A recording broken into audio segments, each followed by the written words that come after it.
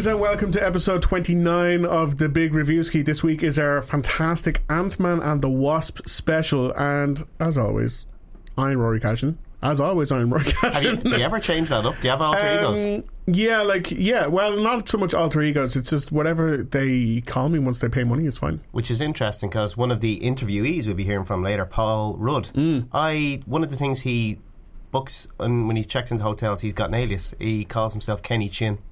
Kenny Chin? Kenny Chin. That's Paul Rudd's alias. So if you ever in a hotel lobby and you hear like reservation for Mr. Chin, yeah, it could be Paul Rudd. That's dangerous now. People are going to know that. They're going to stalk him. Well, unless like there's other Kenny Chins in the world. There could be. Yeah, so the two voices you just Kenneth, said there, Kenneth Chin. Mr. K Chin. The two voices you just said there was Paul Moore, who's here all the time. Hello again. I don't have it. Well, do I have an alter ego? No, I've got enough voices in my head. Yeah. Yeah. You're like McAvoy from Split. And they're all in a failed form all the time. Pretty much, yeah. And a replacement Doherty, because Owen, once again, not here. The best Doherty. Yes. Cara. Oh, Doherty. Putting the O in there. Yep, that is why I'm the best, because I have the O. Yes. How are you doing this week? I'm good, thank you very much. Are you excited to talk about Ant-Man and the Wasp? I'm very excited. Quick question. What was your opinion of the first Ant-Man? I actually thought it was better than had any right to be. I thought good to see Paul Rudd getting a vehicle, because I'm a massive Paul Rudd fan. He's my man crush and always has been, always will be. Sure. And yeah, I would have loved to see Edgar Wright's take on a Marvel film, and kind of sad in the sense that they've kind of gone for that kooky, off the wall feel now, as we saw in Ragnarok, and I would have thought Edgar Wright would be a perfect fit. But Peyton Reed did a good job. It's not the best Marvel film, but it's a solid enough film. Cara? Yeah, I really enjoyed it. I like that it's fun and lighthearted. I'm a massive Marvel nerd, but I do think it's nice to have our kind of a little bit of Marvel light, but in a good way. I think we need that. I think the first Ant-Man was my least favourite one in the entire MCU. Oh, yeah? I preferred it. I preferred like Thor 2 and Iron Man 2 to the first Ant-Man. So going into this was like, oh no, this isn't going to be great. But we will have our full review of Ant-Man and the Wasp up soon. But before then, Paul, We do. I understand you've got a question. Speaking of Ant-Man, the thing that I remember most about it, aside from my man crush on Paul Rudd, Sure, he's so dreamy, it comes up, was Michael Peña's character, who was fantastic. Luis, the bumbling thief who kind of stole every scene he was in with his nonsensical, rambling, incoherent talking, like me. Well, speaking of nonsensical, little rambling, speaking like talking of me, here is Mr. Peña in that scene stealing form. You spoil me. Okay. I was at a wine tasting with my cousin Ernesto, which was mainly reds, and you know I don't love reds, man. You know, but there was a rosé that saved the day. It was delightful. And he tells me about this girl, Emily, that we used to kick it with. It was actually the first pair of boobs that I ever touched. It's the wrong details. It's the wrong... It has nothing to do with the story. Go. So, he tells me that she's working as a housekeeper now, right? And she's dating this dude, Carlos, who was a shot caller from across the bay. And she tells him about the dude that she's cleaning for, right? That he's like this big shot CEO that is all retired now, but is loaded. And so Carlos and Ernesto are on the same softball team. And they get to talking, right? And here comes the good part. Carlos says, yo, man, this guy's got a big-ass safe just sitting in the basement, just chilling. Of course, Ernesto comes to me because he knows I got mad thieving skills. Of course, I ask him, did Emily tell Carlos to tell you to get to me what kind of safe it was? And he says, nah, dog. All she said is that it's like super legit, and whatever's in it, it's gotta be good. What? They got a safe. They got a safe. That was Michael Peña. That was, yeah. Boobs, wine, baseball, about 8 different characters to get to a point. I know a safe. I got a tip for a safe. He knows how to tell a story. He does indeed. And he knows how to steal a film, in my view, because he is a great actor and he's one of those unbelievably good supporting characters that are always strong in whatever film they're in. Absolutely. And on that note, I want to know, who was your favourite scene-stealing performance in a minor role in any film? Okay, well, it's a difficult one because I think my first reaction, I said it to you, I was like, couldn't that just be the Joker? And you're like, it could be, but maybe that's a bit too wide. So I'm kind of like narrow it down, maybe only 2 or 3 or maybe even 5 minutes on screen. You're like, Jesus, that's the one thing that stays in my mind from that film. Absolutely. So, Cara. Yeah, I thought this was the biggest question of all time. My brain was rambling through dozens and dozens of people, and then I went, no, I have it there. It all became crystallised. Straight away. Dame Judi Dench, the fabulous Judy in Shakespeare in Love. Oh, very good. She's amazing. 8 minutes on screen, got herself a Best Supporting Actor award. The woman is fabulous, and that's the one for me. She holds the record for smallest amount of screen time. Having won an Oscar. Yeah. Was it But didn't they say wasn't she up for something the year before and she didn't win, and there was like a big furor, and the people are always cynical. People are always like, didn't she get that kind of because she was overlooked the year before? There's always cynical was people. Was it Agnes Brown, or what was the one she was in before? I can't recall, but it was something like that. It was it the one with Billy Connolly? Yeah. Oh, Mrs. Brown. Mrs. Brown, yes. Mrs. Brown. But she's great in anything, Judi Dench. I'm all in favour of watching Judi Dench in anything. Yeah, absolutely. But that's a great show, yeah. I was only thinking about that the other day because that beat Saving Private Ryan at the time, didn't it? It won so many awards that year, but that's amazing. 8 minutes work. Rocking up, doing your 8 minutes, getting paid, and winning awards. She's so dench. She's she's dench. That's the epitome of scene stealing right there. Mine was Hank Azaria in The Birdcage. Oh, brilliant! Very good. Every time he was on screen as the house man. Who kind of looks a bit of everything in that film. Looks after the home of Robin Williams and Nathan Lane.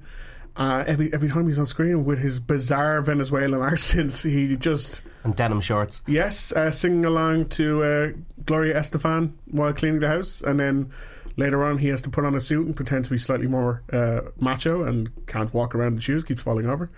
Just every time he's on screen I just completely crack up. I cannot watch that film and not crack up at his character because Azaria just plays it so perfectly, and the fact that he does that surrounded by some of the funniest people in Hollywood at the time is testament to how good he was in it. And Paul, since you came up with the question, I assume you have an answer for it. I'm going for a similar Latina theme. I'm going to go for John Turturro in The Big Lebowski as Jesus Quintana, yes, the pederast who has to declare himself after paroling around 8-year-olds, dude. But shove the gun up the ass, pull the trigger till it goes click. Stole the scene so much so that I think it's kind of got a second nature now that like Lebowski fans are like insisting he gets a spin-off film. And it's been like happening, not happening.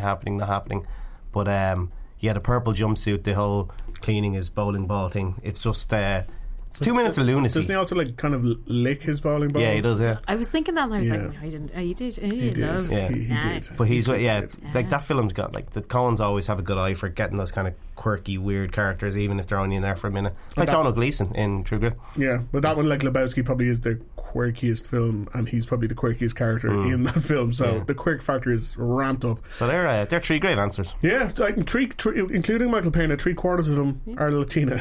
Represents. I'm sure Judi Dench is. She probably got some Latina blood way back there. Explains her fiery temper. So if you've got any of your favourite scene-stealing characters in the entire history of cinema, please do let us know on Twitter at Big Reviewski. And that's the only way to contact us. We've no phone number. WhatsApp. No phone. We forgot to just go full Amish on it. In terms of the phone, tweet us. Yeah. All right, you can tweet us. Yeah. So that is that. Paul, back to you again. You have a example high clue this now week. You're familiar with the high clue, yeah? Yeah, I was saying to Rory earlier, I'm a little stressed about this because it was rather tricky for me the last time. Yeah, but it can't be any worse than Owen. Anyone who comes in here is always better known. Really? Yeah. You saw how bad I was the last time. He wasn't here last week, and I think he was in the interim quite upset that Paul labelled him the worst at his own game. Well, I've taken his criticism on board, and I can say, Owen, you're far worse than I said last week. So my gosh! Oh, it's on. But he got the example high clue last week. Anyone would have got that. Thank you, Paul. That hurts my feelings. Don't give him credit. He's not here. I'm sorry, yeah. He's off. And he's definitely no way of listening to it. He's off lounging away somewhere, not doing stuff. Maybe it's a Doherty thing. Maybe we need, just clear instruction. Well, I'll try and make this as clear as I can. Okay, deep breath. Okay. 575 syllables. Yes. All words.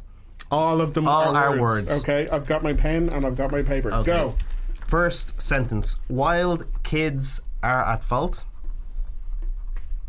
And Rory, I expect you to do the syllable count after I'm done. Okay. Second line. Big Brother has... Oh my God, I can't even say that. It's not a great sign. I can't even say that. You can't say it? I can't even read my own writing. This could be so we could just make up an answer then. I like this one. What does that say? This doesn't make for great radio, Paul. I don't know. Would you like some help to read it, or is the answer Why don't we squirreled go in? to the third line? Let's see. It says cocaine all day long is the third line. What is that? I Cocaine can't even read my own all writing. day. Long is the third line. Big Brother has. Do you have the answer hidden? Or I do, I you know can the answer. No, I mean you could turn the page around and I can help you try to decipher. Why does that say lean? I don't know, Paul. Do you know what? I'll come back to the second Why don't line. we're going to just park that I don't think it is. I car don't think it is. crash of a high clue for a moment. And are you alright, Paul? I'm stumped because I can't even read my own Paul, writing. Paul, You can't. When did you come up with it? Just about 5 minutes before I come on air, just like I And you've always forgotten do. it? Oh, Yeah. right. Okay. great. Well, while you try to decipher your own goddamn handwriting, we're going to move on to the top 10 in the cinema right now. Now, normally, again, Owen normally torments me with the goddamn conjuring music of that creepy child saying, cinema time. Last week, who did we have? Who did we have last week? We had, I don't know. Oh, it was the tropical kind of disco music, wasn't it? No. But this week we have another alternative soundtrack to the top 10. Hit it!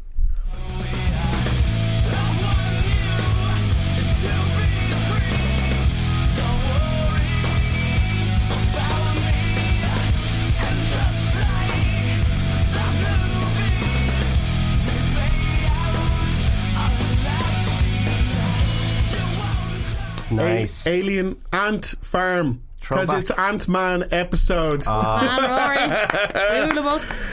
And he says movies in there, so like I think it's all related. That's pretty good, yeah. That works. Right, number 10. The world's longest title still. Thomas and Friends. Big World! Exclamation point. Big Adventure! Exclamation point. The movie. I went on my rant. rant last week about Thomas. You did. But I have come up with the second line in the high clue. We're going back to that. Big Brother has kissing wings. We'll figure it out. Well, You're do you listening. know, Yeah, I'm just mixing segments up here. you're really Kissing wings. derailing. And if I have to reiterate regarding Thomas, I am a stalwart traditional Thomas fan. I won't be having the CGI stuff, so I'm not Not a going to fan? see it out of principle. No, if If it doesn't have I Ringo haven't seen Starr in I it, have to say. if it doesn't have Ringo Starr in it, it's not Thomas to me. Number 9 is Hotel Artemis. Cara, have you seen that one? Yep. Did you? Really enjoyed it. And Paul did like it as well. Big fan of it, yeah. Too short though. Okay. Could have taken another sort of 20 minutes. I would Oh, wow. quite happy. You- Not a you thing I'd don't- often say. But No, you don't hear that much about films anymore. It's just, I But wish there was more. go see it. You think you're going to go into an action film, but then you're kind of hit with a character piece. Jodie Foster is She's brilliant in it. amazing. She's just, Brilliant in yeah. it. Very different to what you think it would be, but definitely worth Yeah, seeing. definitely worth it. Number 8, unironically, is Ocean's 8, which was fine. Grand. Yeah, Grand, yeah. grand.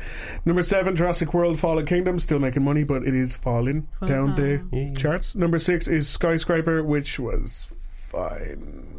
Good to see Neve Campbell and stuff, though. Yeah, I missed fun. her. She is good in she's underrated, I And think. she's back now in House of Cards, isn't she? So Probably. the Neve-sons, Campbell-sons. Nevisance, I think. Campbell We'll work something out. We'll work get something out. in there. Number 5, I'm going to go out on a limb and say none of us have seen number 5. Andre Rieu's 2018 Maastricht Concert Amore.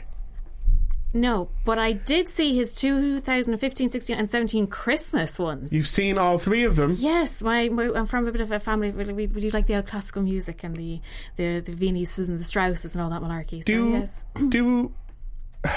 They must be doing well because it's number 5 in the box office. Like, it's above Jurassic World and Skyscraper this week. What is? I have no idea. I can't even get into the mentality of what a screening like that must be like. He's a bit of an exception because he tries to kind of. He's not a traditionalist, so he brings a more of a kind of a lighter approach to classical music, and he kind of plays with it and makes it a bit more kind of friendly. Sure. So if you go to see his, it's quite an extravaganza, and he's got beautiful colleens dancing lovely dresses, and they kind of create that thing. Other classical concerts are stunning to see like that. It's surprising. I didn't think it would work, but it's a great way of seeing classical concerts that would cost an absolute fortune to go to. So yeah, no, if you have any interest in that kind of stuff, definitely worth going to see. Interesting. Maybe I will. Number 4. You won't. No, you I won't. probably No, won't. Nah. Yep, I probably won't. Number 4 is Incredibles 2, which I think we can all agree we all really enjoyed. Yeah, it's It great. was incredible. Great. Number 3, Hotel Transylvania 3. Carrie, you have seen this one. I have seen it. Neither of you have? I missed the first two, so I'm going to give it a miss. I have seen the first two, and I thought the first two were fine. I know Owen hates them. Absolutely hates them. What? Do we know why? Because I think he had Does he hate the concept of joy? Because he had to, I think, watch them on repeat for something I remember, and it drove him insane. Oh, it's because he has kids? Yeah, it could be That would that. be it, yeah. It's really sweet. It's harmless. It's a lot of fun for kids. I brought my nibblings. It was one of those kind of family day screenings. They loved it. For adults, it's I mean, some of the jokes kind of fall a bit flat, but the actual plot, it kind of goes above kids' heads, because it's all about Dracula finding love, and he's taken to using the ghostly form of Tinder, which is kind of funny, and kids have no idea. Does it have a funny name? Zingly. Isn't Tinder ghostly anyway to begin with? It's fair. So a lot of the plot goes over their heads, but they're still happy because there's plenty of funny ghosts and funny things and slapstick. But if you're an adult going with the little people, the kind of whole side plot of Ghost Tinder is kind of funny to keep everybody entertained. Do you recommend it? Yeah. It's fun. It's a fun escape. And number 2, they found it impossible to beat Meryl Streep and co. It's Mission Impossible Fallout. What? Are you serious? It could not get to the number 1 spot. Paul, you saw Fallout since last week. I did, and I specifically avoided talking to you about it. To begin with, moment. I don't think there'll be a better made blockbuster. So I'm going to give it its due. It's slick, it's sleek, and it gets exactly what you want. Didn't have an awful lot to hang it on, though. I thought the stunts were great, but in terms of espionage and what the series originally is, forget about that. It has nothing to do with spying, secrets, anything like that. And does that make sense? I know. Did that joke land? But even Rogue Nation was good because it had a bit of intrigue. You had the Rebecca Ferguson character. You didn't know what she was going to do, the ins and outs. This is just almost like people talking in an excuse to fill the time until the next stunt happens. Sure. And the stunts are incredible, but the ones that I found resonated the most were the fight sequence in the bathroom, which is fantastic. And there's one moment on the bike chase when the motorcycle's just about to plough into the back of the car and it just swerves in front. What I would say stunts, although it probably took ages to film, are kind of realistically grounded in stuff you can kind of happen. And one of my main points of contention, and it's to do with Mission Impossible, also some of the other Marvel films are tied in with this, the need to have like 3 separate action beats in the finale to tie up all the characters to do. I was like, can you not just strip it back?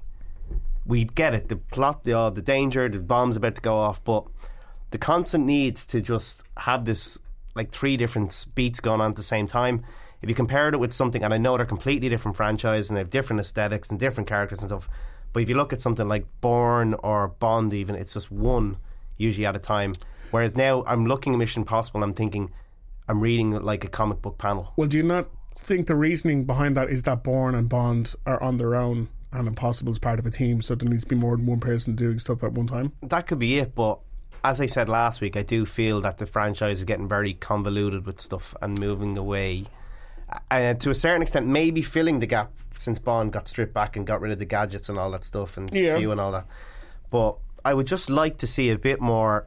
There's very little character development in this, like from Ethan Hunt. They kind of hark back, but like it. They have that scene at the end, I'm not going to spoil it, when it's like everything has a nice little bow and he's a nice person and we all get on and we're all one big happy team, even to people outside of the team. Sure. I just thought, like, that's not character film, that's just hagiography.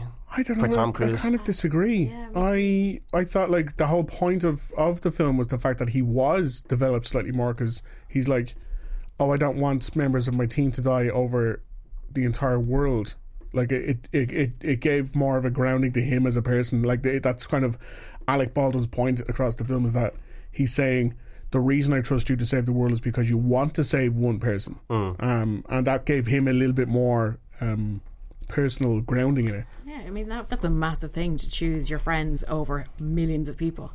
And I think it did give that extra level. But also, I have to say, I'm a complete armchair adrenaline junkie.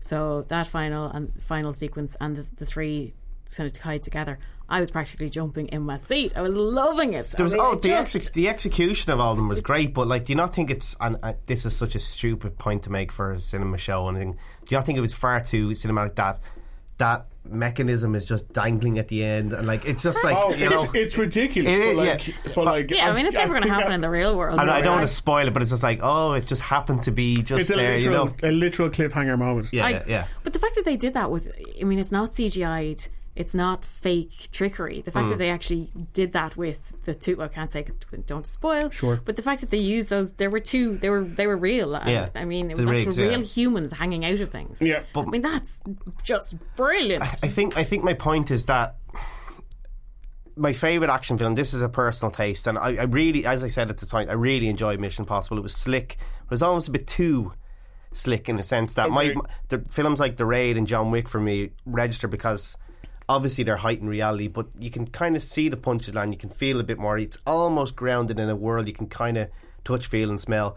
This is essentially a comic book for me, and there's nothing wrong with it. I really enjoyed it. Yeah. But I think when you compare it to even De Palma's version in original, and obviously the franchise has changed and they've realised that Cruise has reinvented it and he's come on board with the producer and they have a formula that works, and why change it if it's going to make bank, and it's deservedly making bank because it's good at what it does.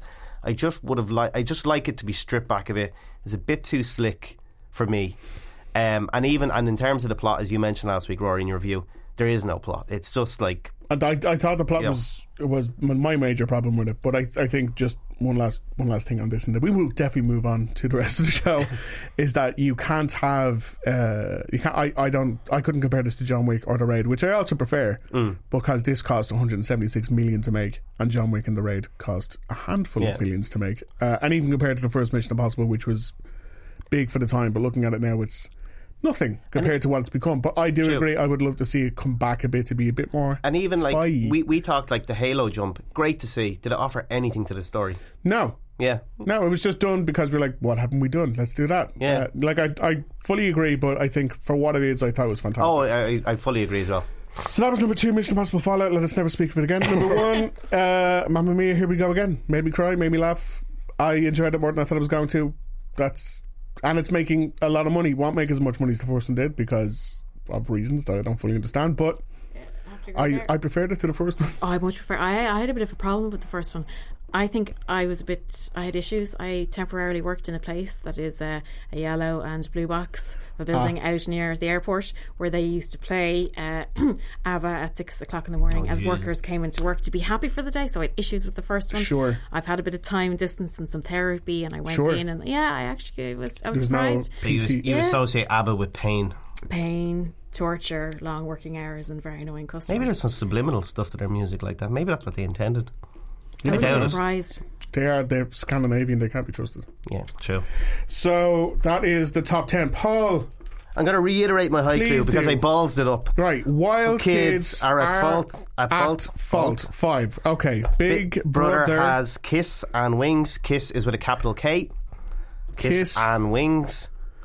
Cocaine all day long. Big Brother has Kiss and Wings. Cocaine all day long. Okay, I have it. You have it, yeah? Yeah. Okay. How does he do it so fast? I think it's the kiss with a capital K can only imply one thing.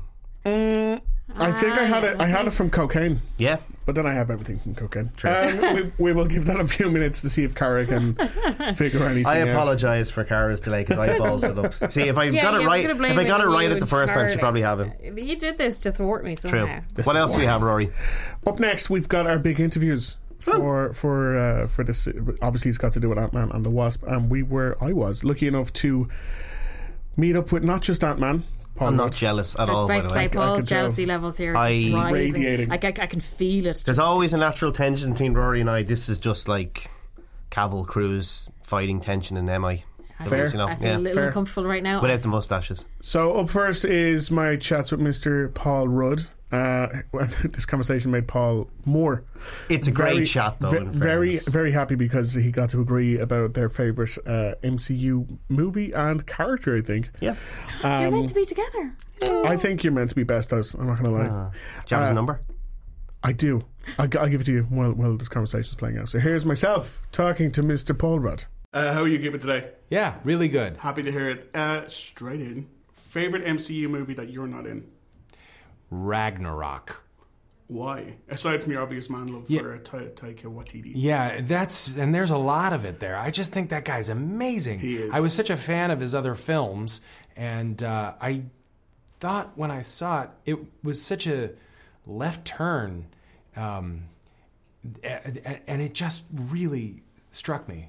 I mean, I really do love a lot. I think I most of the Marvel films, but that one really. I think it was also fun seeing Chris Hemsworth be really funny. He's a funny guy. Yeah. And it was cool to, but then also Taika playing the guy made of rocks, talking about Doug. Yeah. Like it's a weird film, but like in a really good way. Yeah. So total fan of that. The last time someone from Joe that I spoke to you, I don't know if you recall this, you were awarded a certificate of Irishness. It's on my wall. Where, like, you said specifically last night it was going somewhere. Did it go there? Yeah. Did it go to your... I have a pub, an Irish pub in my house, and I have it on the wall right behind my Guinness, where I poured my Guinness. That's fantastic. Yeah. Oh, it's a prized possession. None of that was phony. I was elated. Yeah. I went back and rewatched the interview, and there is like you're properly like this. This is the greatest thing that's ever happened. Yeah. So you have a Guinness tap. I have Guinness. I go to this place in Poughkeepsie to get kegs of Guinness. Right. And I clean the lines. I hook it up, and I have Guinness on tap. And you know how to do the whole angle. Oh yeah, I know how to do the angle. I know how long it takes to pour the perfect pint. Wow. I know where to stop it. I know how to push it forward. I know. I think is it 7 rings or something? Something like that. Yeah. Well, you've done some real homework on the. No, I work on it. Yeah, I work on it by myself in the basement of my home. This is perfect. But let's check the next one too. I was in Galway over the weekend, and I was speaking to some people. And I said I'm going to interview Paul Rudd during the week, and one of them worked on Moonboy. Oh, really? And he told me this fantastic story about Moonboy's rap party. He said normally, like, when a person of a specific stature, celebrity stature, will be like, oh, and then we'll leave. He said, you stuck it out to the bitter end in a karaoke bar. Yeah, that makes sense. Do you recall that? Faintly. Yeah, he said. No, I did. Yeah, well, I wanted to. I knew that I was going to be leaving soon. I didn't want to. What was I going to go home and go to sleep? No, but I understand you managed to outdrink Chris O'Dowd, and he's from there. I don't know if I was able to outdrink him, but I felt like I was able to hold my own. And we went head to head. And by the way, started earlier too. So yeah, well, the Irish start early. Yeah, there's none of this waiting around for later. Wait, what are we? Wait, nighttime? Yeah, exactly. Hold on. There's a time on this invitation. No. Yeah, we're not here for that. We're going to stumble into that party. As a writer on this as well, on Ant-Man, obviously we know you can do comedy really, really well. In case you didn't know, you do comedy really, really well. Oh, thank you. But when it came to writing action sequences, is that something... Because I know you're not the only writer on it. You're like, I can handle the comedy, you guys do the action, or is it back and forth between you? I can't handle action at all. I don't even know if I can handle performing it. I definitely can't handle writing it. Right. So there are teams of people within the Marvel world. There are other writers on the film, and they did a lot of heavy lifting. I do have to give credit where credit is due, particularly Eric Summers and Chris McKenna. These two guys that did a lot of great work. But it's interesting the way Marvel tends to make their films, where guys that are in the CGI and visual effects department, they'll come up with something and embellish a scene because think about something, it's going to look like this, but I don't really know. And then when they get their hands on it, it's so much bigger and better than what I imagined. With action sequences, I think we'll sit around and we'll talk in broad strokes a little bit, but there are stunt guys at work that are also planning some of these moves, and they'll come up with ideas. So they tend to be collaborative efforts. Fantastic. And one very quick, one-word answer even. Do you know how Avengers 4 ends? Maybe. I shouldn't have given you the one-word exit for that question, should I? My favorite thing is I did an interview, and that was the first question was, how does that Avengers 4 end? The credits. I said, that's a great lead off. Straight in, just like no kissing, straight in. We're just give me the answers. Well, there are things that I do not know. Okay, well, Paul, thank you for all of that. Thank I really you so appreciate much. it. Thank you. So that was my conversation with Mr. Paul Rudd, one of the world's nicest people. Everyone just wants to be as me. Plus, he doesn't age. He's great. He doesn't really age. Doesn't age. What's going on there? I don't know, but he looks great. Do you still think it was a bit weird, this Clueless thing? I love Clueless. With Alicia, that they ended up dating. I know they're not related per se, but they are half brother and half sister, isn't it? Yeah. Stepsister and siblings. stepbrother, yeah. Is that not a bit weird? But it wasn't that following on from Emma? Isn't that what happens in Emma? Yeah. So I guess they kind of had to just... Well, they're not like related, just married into each other's families. But, you know, I'd marry... And they didn't grow up together. I'd marry Paul Rudd. Exactly. What are you talking about? But they didn't grow up together. They only spent, the odd few summer days together. Yeah. And we like Paul Rudd and we want him to be happy. Yeah. Even if it is he does weird. seem to be happy. As that interview proved, he was very happy with our certificate of Irishness that he hung up in his Irish bar. 60% of the time you're Irish all the time. Is he very short? Not that that's got to do. He was looks sat like, down. he But when he was taller than I thought he was going to be. He kind of looks like he's a little guy. He does. He's an ant. He really is an ant. Are you just thinking of the character when he's shrunk? Yes, that's it. I'm getting confused now. Yeah. That's what it is. That's those effects for you. Another small one would be Evangeline Lilly because she plays the Wasp, but she is not a short lady in real life. Nice segue. I love her. And Rory, did you chat to her? I did. Nah, Speaking of BFFs, she really wants to be my best friend for when she comes over to visit Ireland. So when she does that, right, you're going to let me know so I can find you and just say hello because I think she's amazing. I'll absolutely introduce you to Evangeline. She's a lovely lady. Just like he's going to give me Paul Rudd's number.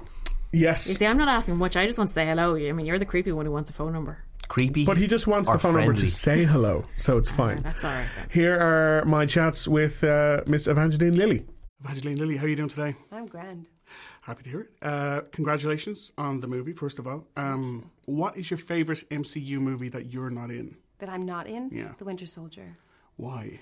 I thought that it was such a deftly handled political thriller, and I felt like the topics that they were attacking and tackling were so serious and so relevant. And, I think a lot of the times some of the issues in superhero movies can be a bit archaic. They sort of resemble like Cold War feuding. But this was, I thought, much more modernized in the things that I think, I certainly worry about in this day and age. And it was dealt with courage and grace, I think. So we have the same MCU favourite movie, and we have very similar fashion styles. So we have a lot in common. We should be BFFs. I believe we should. I will find you on social media, and we'll hang out once this is done. Yep. I have to congratulate you on the movie. First of all, first female above the line. You're in the title there. Above the line. Above the. You're right there in the title. Yeah. The film also features a very strong female antagonist. And everyone is trying to save a female who essentially has, in the past, saved the world. So there's a very strong female vibe coming from every angle of this film. Was that something that was planned out in advance, or is that just kind of the way it worked out from the first movie? Well, I think it was a little bit of both. I think that the first movie lent itself immediately to the search for Janet. I think once Scott came back from the quantum realm, it was obvious that Hank and Hope would be curious about whether or not it was possible to bring her mother back. But I know that the intention certainly was to honor and represent and respect women through this story, to bring a more feminine energy into this world and this whole universe. As they make this move, Marvel's making this transition towards a much more balanced and equal cast of superheroes. When it came to the action stuff, how involved did you want to be in the stunts? Because it would be very easy, because your character wears a mask, to just get someone else to do it if you wanted to, if you're so inclined. But did you want to get rough and ready yourself? I wanted to do everything I could. I was like, I get to be on a harness on a wire. That was what I was most excited about. I was so excited to fly. I've always wanted to fly, and I've always wanted to do harness work. And as it turns out, the only time that the Wasp flies is when she's small. Oh. And when she's small, it's not me. It's not you? It's all CGI. You didn't go method for... I didn't do any like that green screen, motion capture, nothing. So I didn't get to do that bit. I got on a wire once in the whole movie.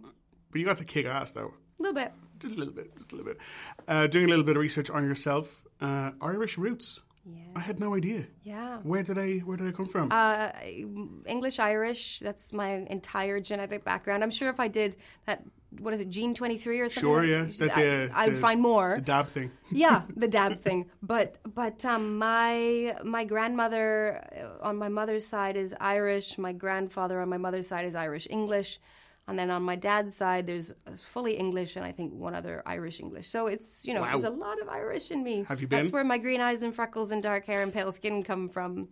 That is very Irish, though. I've never been, and it's on my bucket list. I cannot die before I go to see the motherland. We consider this your formal invitation Thank from you. all of Ireland. Like I said, we're only dozens of miles away, so you just... Well, now that I have a BFF in Ireland, yes, who I can can show you me around. all the hotspots, all the Dublin hotspots. Because truly, I would never go if I wasn't there with locals. I just think that's sort of a waste. Sure. And I wouldn't want to bring you to like the touristy spots anyway. We go to the cool places. Yeah. Like, I went to Scotland once ever, and I went to visit Billy Boyd. Right. Do you know who I'm talking about, Billy Boyd? I do. Pippin from Lord of the Rings. Yes. And that was the best ever. And if I'd gone by myself, I would have just been a lonely tourist wandering around, wondering where all the cool stuff was. Well, you've got me now for Dublin. Evangeline, thank you so much. She was lovely.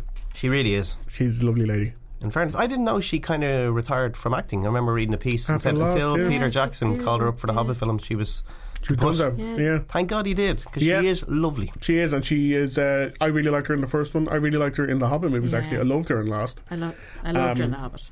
And she's really, really good in Ant-Man and the Wasp. But we'll get to that in a moment, because before then we speak to her on-screen father, played by the legendary Michael Douglas, who. Okay, so he must be, in my mind anyway, I was like, if I ever meet Michael Douglas, it's going to be an intimidating moment, because he's Gordon Gekko. He's just one of the... He's Michael Douglas. Yeah, he's Michael Douglas. He's just one of the most recognisable and brilliant and long career having actors in Hollywood.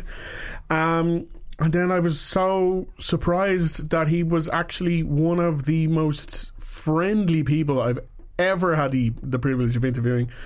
And he really, really knows his stuff when it comes to keeping secrets to himself in the Marvel Universe. Here is Mr. Michael Douglas. Michael Douglas, how are you doing today? Good, Roy. Thank you so much for joining us. Thank you for seeing me. It's an absolute pleasure. Congratulations on Ant-Man and the Wasp. Thanks. I loved your role in it. I think it's difficult to be funny in the face of someone who is as funny as Paul Rudd. Right. But you managed to keep up in par with him by doing very little. I figured that was the safest way out. Yeah, I try to add a little. Professor Pym tries to add a little gravitas to the situation. Certainly feels above and more aloof than Scott, Paul Rudd's character. You know, was not the ideal prodigy that he had planned on getting. Sure. Was a little, burglar who stole my suit. So it's sort of fun. You're taking kind of an elitist, take on it, brings some good humor. When it comes to working in the Marvel Cinematic Universe, there must be a sense of relief when the film finally comes out, because you can be like, oh, I can talk about this now. Has there ever been like an accident leading up to the release of one of the films where you're like, oh, and you had to like completely stop yourself? It is part of the blood contract that you make with a Marvel film. There's an assassin. It happened early on, right? You get a blowgun in the side of the neck. You just drop right over if you make a But no, also the thing with these films is, you got a chance to see it when it finally comes out, because you never know what the heck you have, because you're only one small part with all the green screen and the miniatures and all the effects.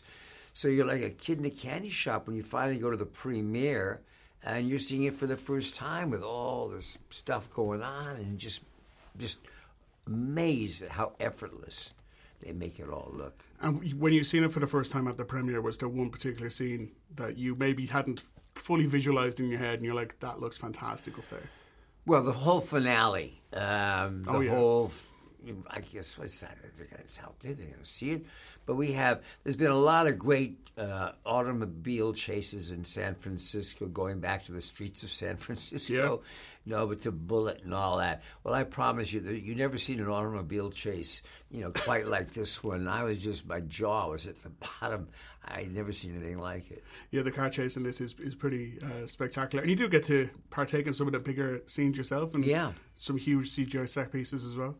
As I said just before we started talking, I did come over from Ireland to speak to you today. Have you ever ventured over to Absolutely. Do you have Absolutely. I've been in Ireland a number of times. I'm a big golfer. Not very good, but so I've been all over Ireland, all over the country playing golf, and actually spent some time in your hotel in Dublin, the hotel that U2 owns. The Clarendon? Clarendon. I was there actually with Jack Nicholson the week, we were their first guests. It was the week before it opened. And I was on a golfing tour with Jack and Nicholson and a couple of other friends, and we stayed there at the Clarendon. So I just need to fully understand this. Yourself and Jack Nicholson stayed in the hotel before it even opened? Before it opened. It was wow. That was a while ago. But yeah, we were there. It was just about to open. It was all ready, and they. I think it was his bond said we could stay there, and it was nice of him. Very nice of him. Right. And one final question, Michael: will we be seeing you in Avengers 4? There's that blow dart. I feel that blow gun coming up my neck. I would have no idea. You don't even know if you're in it? I don't even know. I have no idea in the Marvel world what's next. Did I say that right? Michael Douglas, absolute pleasure. Thank you so much. Thanks, Ray. Thanks, man. Nice to see you. Dr. Pym, I actually heard what happened to you. You opened up the quantum realm. That's when this crazy creepy ghost who walks through walls and stuff. Stole your tech. Now she wants to take over the world or whatever. Who would have believed that in your hour of need, you would turn to us? Not me. Because we robbed you. Do you remember? That's us. The only chance we've got is both of you. Ant-Man and the Wasp teaming up. So, straight into it. Ant-Man and the Wasp. We talked earlier on about our opinion of the first, and I wasn't a huge fan. Paul and Cara, you were far more friendly towards it. This movie takes place just before the end of Infinity War, and the plot kind of happens parallel to the events of what happens in Avengers Infinity War. After Civil War, Paul Rudd's character is put under house arrest for 2 years. 2 years, yeah. Which forces Michael Douglas and Evangeline Lilly to go on the run from the government because they really want to get the Ant-Man suit. After Ant-Man made it public because he got really big and kicked the plane in Germany. So they're super mad at him. But it turns out that he might be the key to finding their missing wife/mother, who's played by Michelle Pfeiffer, who was lost into the quantum realm decades ago. So they have to reunite to potentially find Michelle Pfeiffer, but all the while there's also a villain played by Hannah John Kamen. Yeah, she was in Ready Player One earlier this year, and she was really good. And in this, she's playing a character called Ghost, who has been subjected to some weird technology herself, and kind of has the ability to pass between physical realms, but she's in constant pain because of that as well, and she really needs the same technology that they're going to be using to potentially find Michelle Pfeiffer to cure her. So there's a constant chase. Everyone's chasing everyone, and I was shocked. It was so entertaining. I thought it was so funny. I thought set pieces were great. I thought everyone in it is just bringing their A game, while also very aware that this is not the grimness of Infinity War. This is just pure entertainment. We needed that. We did. I know it's a spoiler to say, but at this point I think everybody out there knows that there is sadness in Infinity Wars, even if they haven't seen it. And yeah, we needed a bit of light-hearted Marvel happiness. Did you enjoy the Wasp? I loved it. And it's fantastic just to see the Wasp. Yeah. And to get double billing as well. I mean, she is the first female character in the title.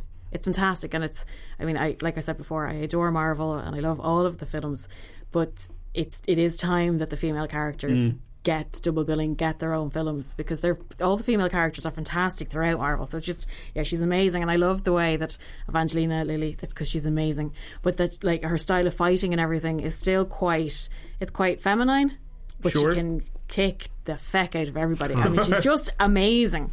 I mean, she hasn't kind of adapted a kind of a macho way of doing things. She's just, I love her. Can I say that again? What I kind of love her. And she's just brilliant. Tell me, do you love Evangeline Lilly? I love her. Wow. What I kind of liked about the first one, and just from picked up on the trailer, is that it's kind of using the action with comedy instilled in it. Because remember, you had the finale of Ant-Man on the Fisher-Price train set, which was just great seeing. You had like the juxtaposition of the giant ant and the Thomas the Tank Engine. Yeah. And from the trailers, you see, the gigantic salt shaker and using the truck as like a scooter and stuff like that. So even in the like dramatic bits, it still seems like it's kind of a comedy. Is that kind of prevalent throughout? It doesn't get too like Spider-Man-y, great power, great responsibility. It knows it's fun and stupid, and it runs with it. Yeah, like I think the only time it gets even slightly downer buzz is when it focuses on Hannah John's character, because she really does have like a tragic backstory, and the idea of that she is constantly in pain is a bit of a... I mean, it's horrendous. Like, her body is literally being ripped to shreds every time she moves, basically. Yeah, so like every time they focus on her, I was like, this isn't as fun. And you really do have... You can understand what she's trying to do. Like, and she is a good villain. Yeah, she is a good villain. It's better than, what was Yellow Jacket? Yellow Jacket, yeah. The first one, that was just... Aaron Cross, I think, was his character's name, the chap from House of Cards. Yeah. But yeah, it's just for like 90% of the time it's really entertaining. Paul Rudd co-wrote the script as well, so he delivers some great lines. There's another fantastic Michael Pena scene-stealing turn. He's hilarious. Lawrence Fishburne is in the mix as well, as a competitive scientist against Michael Douglas. Walter Goggins, I love him. I think he's a brilliant actor, and he's the cast is a great cast, crazy good. And Peyton Reed has a bit more fun with the action sequences, because having been made big in Civil War, he can now go back and forth between making Ant-Man bigger and smaller for whatever is needed for the specific set pieces. And there's just so many great jokes. There's one where seagulls are involved, and I missed the next 5 minutes of the film because I was still laughing at the seagull joke. And as always, stay till the end for some absolutely. Oh my gosh. The first one is very, very important for the future, so definitely. The one at the very end is I would say just leave after the first one. Yeah. You could just ask someone what the last one is. If you're super nerdy like me, stick to the end. Otherwise, just make sure you stay for that. Absolutely, because the first post-credit ones is kind of shocking. It's mega. They were shocked. So I'm looking forward to that. So big thumbs up for Ant-Man and the Wasp. A uplifting, fun comic book movie. Lots of seagulls. Heart. Don't forget the heart. Oh yeah, lots of heart as well. And seagulls. But now on to an uplifting, fun comic book movie. It is Teen Titans Go to the movies. It is. I haven't seen this one, but Paul and Cara, you have both seen this one, so take it away. So staying in the superhero realm, I feel like I have to mention the Lego movie first, because going into this, I do very little about it, but my perception was that, okay, if it's as good as the Lego movie, it could be excellent. And I'm mentioning this because what followed after the Lego movie was the Batman movie, because obviously he was the standout character in the first Lego one. Batman movie, yeah. And I think they missed the trick on the Lego Batman film. I wasn't a big fan of it. I didn't think it was as meta, as clever, as funny as it could have been, given we all love the superhero genre, and it is a genre now in itself. It's like horror or comedy. It is a genre in itself, and we love them so much. I had a blast at this film, an absolute blast, and I never saw the show. I just based it on the trailer alone. It's incredibly clever. Obviously the kids are going to love the animation, like they love all animation. You don't even need a script or a plot angle, but it is very, very clever. The meta jokes are brilliant, and there's one gag in particular, you mentioned seagulls, about a montage in this that had me inappropriately laughing my head off, and it's so dark for a kids film. I don't know what they were thinking in the writer's room. There must have been some sort of substance involved, but it's knowingly takes the piss out of even the DC universe. There's that moment in the trailer when you see Green Lantern, and they just said, I had a film, but we don't talk about it. But it doesn't just reference the DC universe. It takes a potshot, a very clear potshot at Marvel, played by a particular person who is very self-deprecating. I only found out today it's actually himself. It is himself. It is Yeah, I know, it's himself, amazing. Yeah. I'm not going to ruin it. The animation is great. It's like it's kind of a bit like Powerpuff Girls or the Star Wars, Clone Wars, kind of that traditional 2D drawing. Very crisp, very clear, but refreshing not to see something that's 3G and as the usual form and as much we love Incredibles and stuff like that. It is refreshing to see something that's actually drawn physically. In terms of the plot, it's very simple. Robin, we all know, Robin, Batman's sidekick, wants his own film. And there's a director called Jade Wilson, who's voiced by Kristen Bell, who's this go-to Michael Bay-esque director, makes your dreams happen. But Robin has his insecurities. They want to make films about Batman. They want to make films about Superman, Green Lantern, and all such. And he has to go out his way to find a villain first, and then he'll get his film made. And coming into he's got some of the lesser-known characters, Beast Boy, Raven, and Cyborg, who was in Justice League.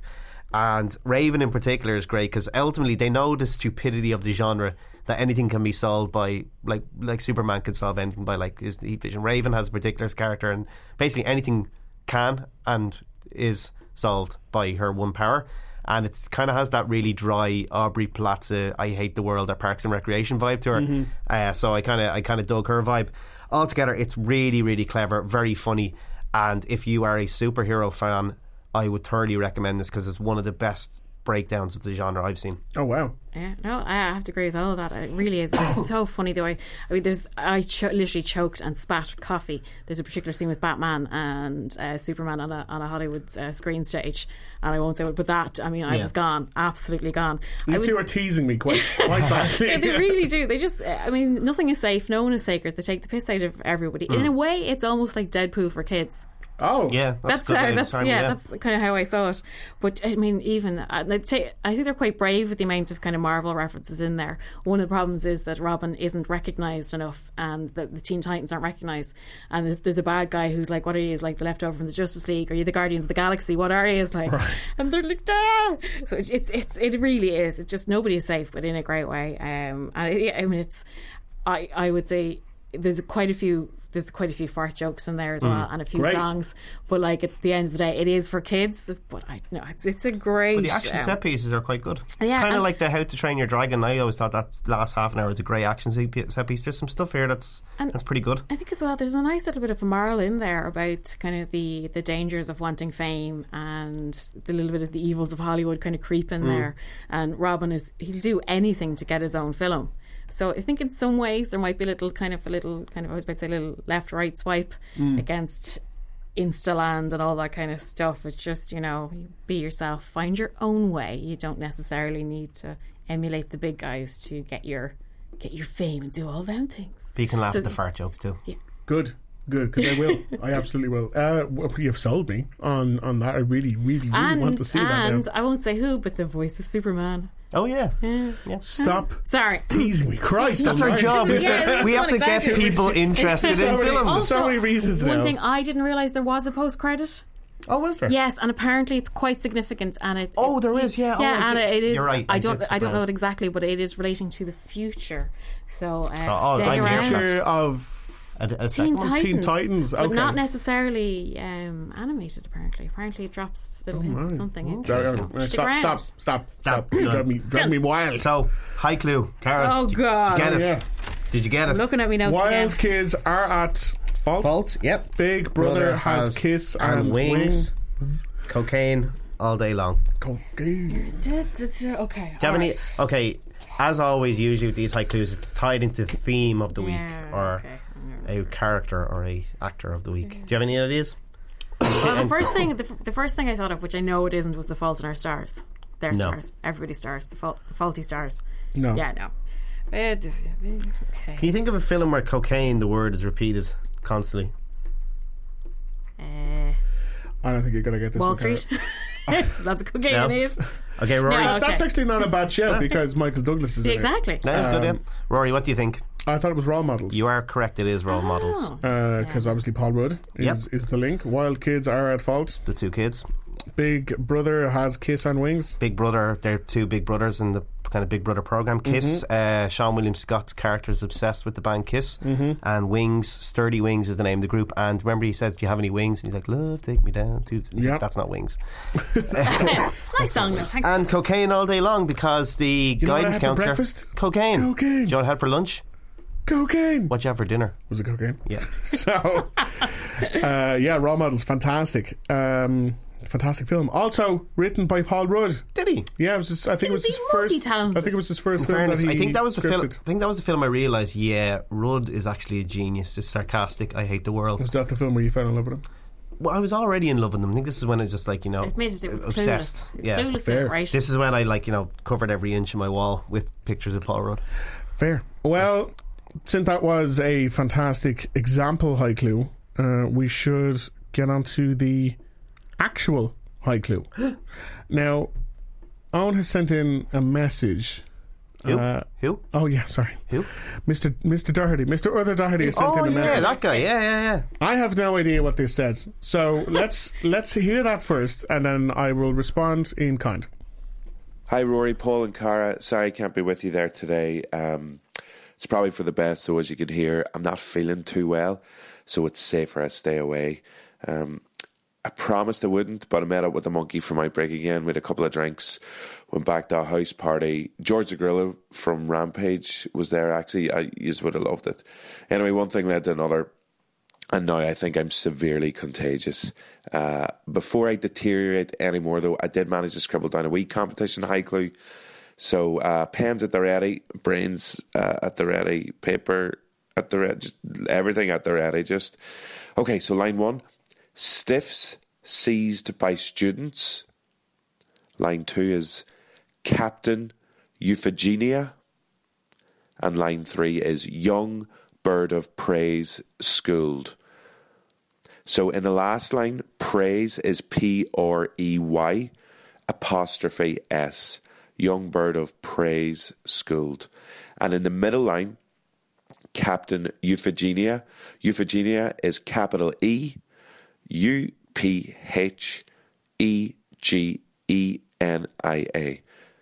E-U-P-H-E-G-E-N-I-A. And the first line again is stiffs, S-T-I-F-F-S, seized by students. So the full thing is stiffs seized by students, Captain Euphigenia, young bird of praise schooled. Well, best luck with that. I better go because Outbreak Monkey's bringing me in some chicken soup here, so I'm off to slurp that there. See you soon. Love you guys. Bye. I hope he went to slurp the soup. I'm wondering how big that house party is if George is there. I'm just wondering, if this ends him, do I get to come back, all the time? I mean, even if it doesn't, we'll do full battle of the Dohertys. Coup d'etat. Yes. I'm on. And bring it, Doherty. We'll do it like the Dark Knight. We'll put one stick in between the two of them, have them fight to the death. Yep. That's how we settle things on the show. Pay-per-view. I can be vicious. Oh, I don't doubt it. I think I have an idea of Owen's. I think I have an idea too, but it is the competition one. I'm going to see if you have the same one there. Where have you got it written? There. And yes, that's what I thought too. And you can read his writing. Well, somebody has to. Paul can't. Well, I couldn't earlier. So last week's one on Cara, I don't know if you heard last week's one. I know you're a busy lady. I'm terribly busy. His competition one last week was infectious jailbird, funny looking passenger, landing Las Vegas. Oh yeah, that was an easy one, I thought. Fear and Loathing Las Vegas. Think of jailbird. Probably a capital J as well for jailbird. It should be landing Las Vegas. No. All right. Oh my god, I'm so bad at these. You're not. It just it requires a bit of a head axis tilt to be like, oh yeah, okay, now I get it. Or you can just have no life and watch films repeatedly like I do and you do, Rory. I kind of thought I did. But I've just realised Cara has love in her life and people. You smile way too much to live our lives. You have that optimistic glimmer of hope in your eye that me and Rory don't. Hope. I miss it. So yes, infectious jailbird. Cyrus the Virus, he's infectious because of his name. He's a jailbird prisoner. The plane they're travelling on is also called the Jailbird. Funny looking passenger is about Steve Buscemi. Yeah. He's famously described as funny looking in Fargo, and he's a passenger on the plane. And landing Las Vegas refers to the Climax in Vegas. And of course, it the also film refers is to Nick Cage, who is in Leaving Las Vegas, and the film is Showgirls. Yes. Con Not Con Air. Not Con Air. Congratulations to Jimmy Murphy, Kevin Lehane, John Cahill, Garrod Gillis, Martin Crinian. I hope I'm saying your names right. Liam Gallagher just wrote sent back the gif of Bunny in the Box. No, of Nicolas Cage's fantastic hair wafting in the wind while he gives a wink. That's great. I think you should get an extra prize for that. And Rob Hogan said, a modern day masterpiece. I don't care I what agree. you think. We agree, Rob. Although I think I wrote a piece not too long ago, and I rated The Rock better than Con Air, and I got a bit of flack. Well, I got some love, I got a bit of flack.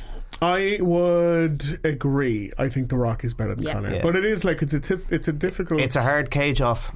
It's like everyone's a winner, no matter what you choose. I was in a glass cage of emotion writing that article. It's listen, I was in one reading it. So, Cara, to help us get over this disruptive cage off, what have you got for us? Well, you're talking about cage offs, and I've got a film about fighting. Yay! All right, is it a cage fight? No. All right, but it's Creed. So. That's a good Love one. me some Creed. And Creed 2 is coming soon. Creed 2 is coming too. So it's on this Tuesday, the 7th at 9 o'clock on ITV2.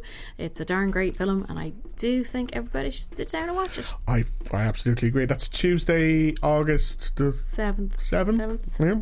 Love Creed. What station? It's on ITV2 at 9 o'clock. Great. So, I love that film. Yeah, Another one of my man crushes, Michael B. You've got a list. I do have a list. I think you can only have so many man crushes I've got before. three main ones. Three. And they're all in the MCU. Who's the third? Yeah, Taika Waititi. Taika, Michael and Paul. Like it's a I'm not gonna pick an order. No, it's hard. You just take them all. Yep. Why Creed? Why? I love Stallone's performance in it for a start. He broke my heart. Tessa Thompson rules the world, or could do in the future. Michael B is not only I'm going to be shallow, he is a beautiful man, but he's also a good actor. I think it's lovely, and I think it had the qualities of the original Rocky. It's got fight. It packs a punch. I'm going to stop now. I'm going to stop. Someone's already writing a review for Creed 2. I just think an all-round great film. Absolutely agree. I loved that movie. I thought it was fantastic, and I thought every aspect of it was great, and I'm really looking forward to the second one, which I think is out in October, November. I think it is, yeah.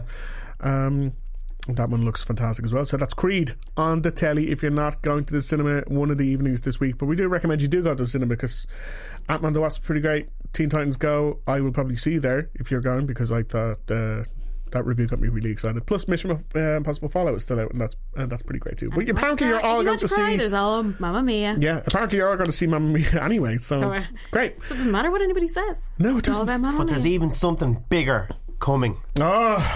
Rory, I know. it's nearly here. I know. A week. I'm so excited. If you listen to this podcast regularly, as you do, you know exactly what we're talking about. Do you know something? I'm going to be in a different country next week, and I'm still going to. I'm going to be on my holidays, and I'm going to listen to it because I wanted to hear. Swimming into the cinema. I want to hear you talking about this. Swimming into the cinema soon is a fucking Meg, man. Not just the Meg people, the fucking Meg. I said it here. Have been so excited to see this film from the second it was announced. Jason Statham versus a historic monolithic shark. From the director of While You Were Sleeping. Featuring the dude from The Office. Not that dude, the other dude. Yes, and Ruby Rose and... how do you go from written While by You Were Rory Sleeping to giant creature of the deep trying to eat Jason Statham? By being a goddamn genius. That's a visionary. Yeah. Visionary or... Visionary. Okay. Visionary. Future Oscar winner. Visionary or future Oscar winner. Yeah, it's either one or two. Landmark Pulitzer Prize winning stuff is inbound. It's going to replace Citizen Kane. Yeah, it's our generation's Shawshank Redemption. Yeah. I'm very with excited. a 75-foot shark. Which is the biggest problem with Shawshank, was that there wasn't one. Every film can be improved with a 70-foot shark. There should always be sharks in prison. Yeah. I hope Statham punches him. I would give anything to see that. If he doesn't punch that shark, like what? If there's a sequel, if the shark lives, can it be The Rock and Jason Statham versus it? Wait for this. There's 6 books. So 6 books. No, say that again. Yes. How in the name of God. I don't know. They sent me. The author sent me on the first one, a signed copy of the first one, because he knew I was so excited about seeing the film. That's amazing. And I'm sorry, author, but your book it wasn't good. But I hope the film doesn't adapt it to, or I hope it does. I hope it does adapt it Are perfectly. they all Megs in the next ones, or is it like I haven't read them. Baby Megs. Could it be like I think there might be like whatever you call them. Eagle-dons? Not a pod of sharks, because that's whales, but like whatever you call them. School. So, yeah, School of sharks. No. maybe. We'll find So, out. I guess we'll know. Just another one of the questions to find megapod. out. Yeah, I'm very excited about that. That's going to be our big review next week, and also in cinemas. Other stuff that isn't the Things Meg. also like you go to see, but you can't. Unfriended sequel. With the first one, I thought was a surprisingly good horror movie, and the trailer for this one looks decent. So Does it have a 75 for shark? You know, I don't know. We'll find out. It's not mentioned. I'm going to say, I'm going out on a limb here, but I don't think there will be. I doubt it. Just saying. You don't know that. I don't know, but we'll have to see them both, and we can compare shark size once we're done. So that's next week's big Reviewski. Cara, thank you so much again for coming in. Our favourite Doherty. Most welcome. Thank you very much for having me here again today. Paul, as always, you've been a legend. Thank you very much, Rory. And I've been Rory. We will see you next week for all things Meg. Woo! Woo!